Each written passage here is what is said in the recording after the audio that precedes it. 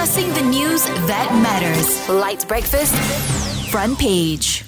Every week, we dissect current news affecting Malaysians with our panel of highly qualified and experienced guests. Today, on the phone, we have Pakaran Krishnan. Morning, Pakaran. Hey, good morning, guys. Now, movement control order is in effect. You're working from home, I assume. Obviously.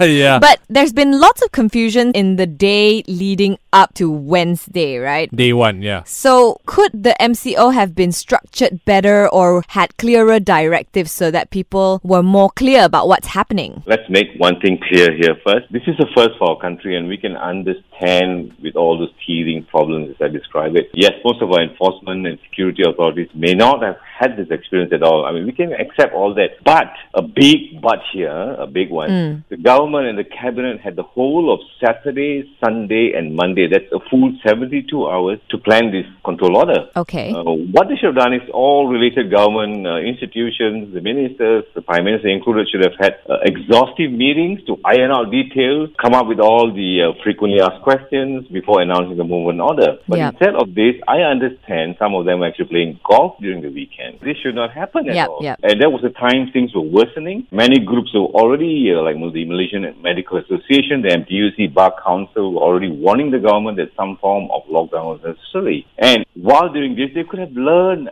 the measures that China, Italy, South Korea and other badly hit European countries took. I mean, there's a lot to learn from them. They missed out in these 2 vital days and we saw what happened. And speaking of days, the announcement happened on Monday. Then the control order came into effect on Wednesday. Why didn't they just go straight into it and why give the extra day? I can kind of agree with that because the whole thing was new to us. We were going about our lives very normally. We were having fun. We did not know the impact. So to have suddenly announced a lockdown or a control order overnight would have been a bit worse. You know, things would have been a bit haywire. But what they should have done is after Friday, Saturday, Sunday night, announce that it's going to be effective on Tuesday morning or what. Assure them that everything will be in order. Get your purchases, no panic buying. We'll have time to go and do the shopping, whatever you want. So, and then close the borders before announcing the shutdown, the lockdown or the control order. That could have helped a little bit because people would not have traveled like what they should have tried. Everybody would have remained wherever they are and all measures would have been taken to have order in the country. I feel like the one day enabled people to like balik kampung and all that. People were crowding the police station, the bus terminals and everything. Everything you don't want to do for COVID-19. Because the order came with no announcement by the respective authorities. Yeah. You know what I mean? So it was like nobody knew what was happening. That one day could have been a day for people to settle down where they are and get things in order. Now, Pakaran, PM announced a revised economic stimulus package to benefit employees who are affected by the COVID-19 pandemic. Now, workers who are given notice to take unpaid leave beginning March 1st will be eligible for financial assistance. I mean, first of all, employers being forced to take unpaid leave. Is that even legal? As far as I know, the Malaysian Employers Federation, that is the MEF, has advised its members to opt for the following arrangements of working from home with pay if necessary, granting employers paid company leave, allowing employees to take annual leave, granting employers unpaid leave in the event of no annual leave balance. Okay? This is all fine. But as far as the no pay leave is concerned, I think there's an issue with contracts that they have signed with their respective companies. Okay. There are some clauses which, as usual, pro-employer clauses that allows them to do this. But there are 2 things here. Let's draw a line here. One is before the MCO, the government, the Human Resources Ministry says after the MCO was issued, it says employers cannot force workers to go on unpaid leave. Yes. And they can complain to the ministry. But what about those who were offered these unpaid leaves before the MCO? We had several airline companies, they have done that.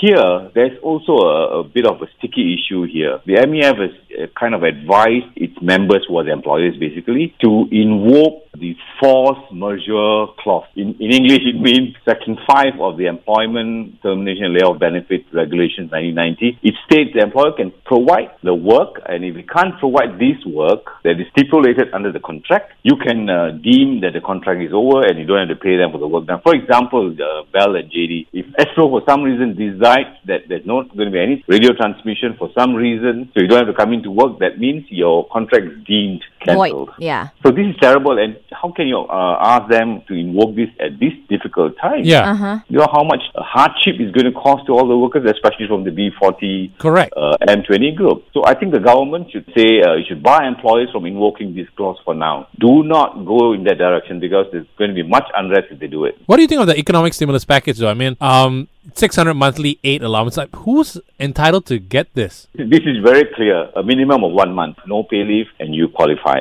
No salary deduction under the CMO. The 14 days, there should not be any salary deduction because that's what the government says. But don't forget, there's also the employment insurance scheme, or the EIS, Okay. that benefits laid off workers. So if you're laid off for some reason, you are entitled for a 600 ringgit monthly allowance for up to 3 months. So there are options. But the most important is employers should not take advantage of any of this situation. You have made profits for decades. Please give it back to the workers.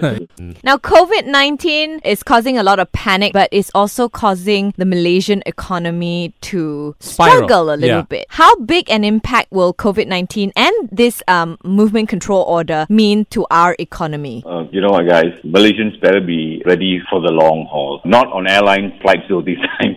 Right. Okay. The recession was already being felt to a great extent prior to the COVID-19 attack. Like what most economists are saying, a recession is inevitable. And I think, sadly, the full and damaging impact is expected to be felt in about 3 to 6 months or maybe 9 months towards the end of the year. We have financial markets that have collapsed, and that will impact all of us directly or indirectly. And we know this kind of situation will pass down to the ordinary people like us, like the B40, M40 group, a lot of massive loss of jobs, reduced income, virtually zero overtime income. Companies are going to struggle to pay out bonuses this year. I mean, let's be prepared. Let's be honest. As we know, some of us actually purchase or commit ourselves financially by taking overtime payments, bonuses into account. That's going to be hugely hit. Stimulus package was announced by the government is simply not enough. I think it's just a token, but under the circumstances, the government tried to do what it could. But I think there has to be a review. They have to dig into their reserves, whatever reserves they have, and help people who deserve. I mean, don't go and help CEOs or the 20% managers, Yeah. who can pass this tide quite easily. We have 15 million workers from this group who are struggling, and I think 70% of the population will struggle. A lot of CEOs in big companies are already taking pay cuts and all that. Should that be made mandatory for all big companies? I think it's hard to make it mandatory under our laws, but I think the government should kind of influence them. I mean, we have huge GLCs who are paying out salaries which are sinful, to say. So I think the GLCs, the government can direct them. Private sector, they have to do it on their own. I think this is the time to rise up, be honorable, and show Malaysians what they're capable of. Now, it's not just us in Malaysia, isn't it? Because Singapore actually claims that Malaysia's movement control order is affecting their economy. Is it true? Yeah, that's absolutely true. You know why? I consider Malaysia and Singapore as a pair of Siamese twins. Yeah. We're joined at their dormant. One hand moves, the other hand reacts. So Malaysian travel ban actually cuts off a key source of labor for them. But as we know, Singapore has been widely praised for their response, how they responded to the outbreak while cases were spiking all over the world. We have stopped our citizens from traveling overseas, which means 300,000 Malaysians do not go to Singapore from Johor to work daily. Yeah. That means it's virtually a standstill in many parts of Singapore. There's going to be a big blow to the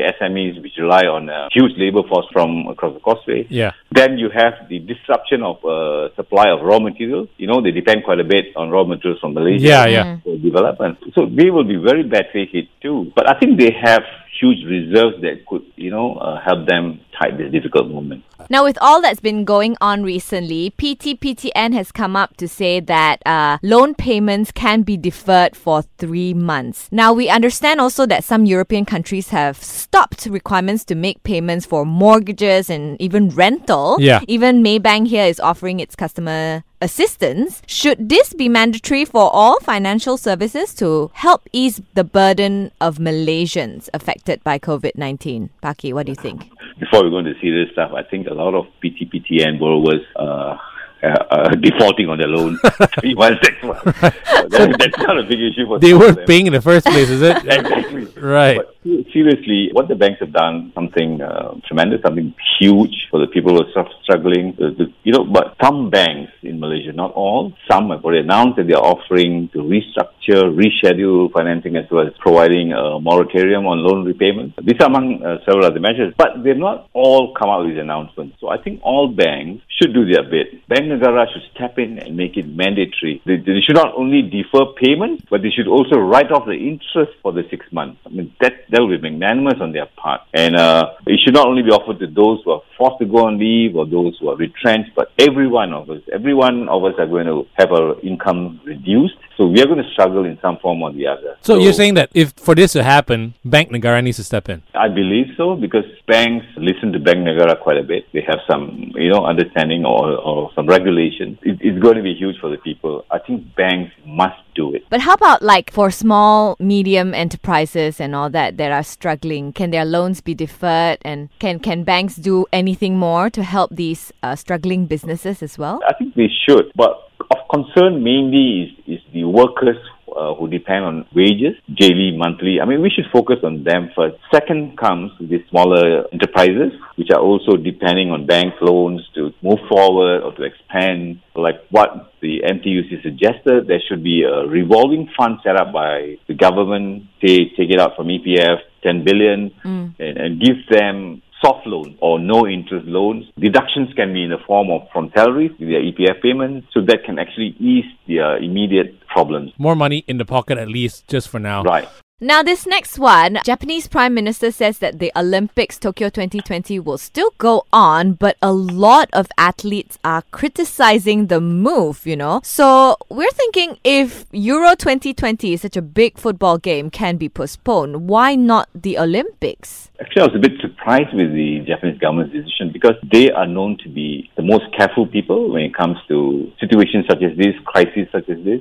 So now that they've said this, I think it was kind of a reckless decision, if you ask me. It's too early for them to have decided on this, or maybe they think it's a little too early to announce the postponement or the cancellation. We all are going to miss Euro 20 very badly. We're already struggling with the EPL and Champions League. Yes, we are, yeah. And the current situation is not going to end in a couple of months. It might ease off in 2-3 months, but then the real impact will be in 6 months. So I believe the Japanese government will make another announcement after assessing it in the next 2 months. Not a wise decision. Yeah, because athletes are saying that they can't even go out to train, so how can they compete in the world's largest sporting competition? All Japan says is that it has a contract with the IOC or the International Olympics Committee to hold the games by the end of 2020, but contracts can be cancelled if it affects the life of people. Do you think they're getting, the organizers in Japan, do you think they're getting pressure from IOC to continue the games because of all the sponsorships and all the money that's been invested? Exactly. There's a lot of money already in it already. There have been upfront payments by the advertisers. There's a lot of money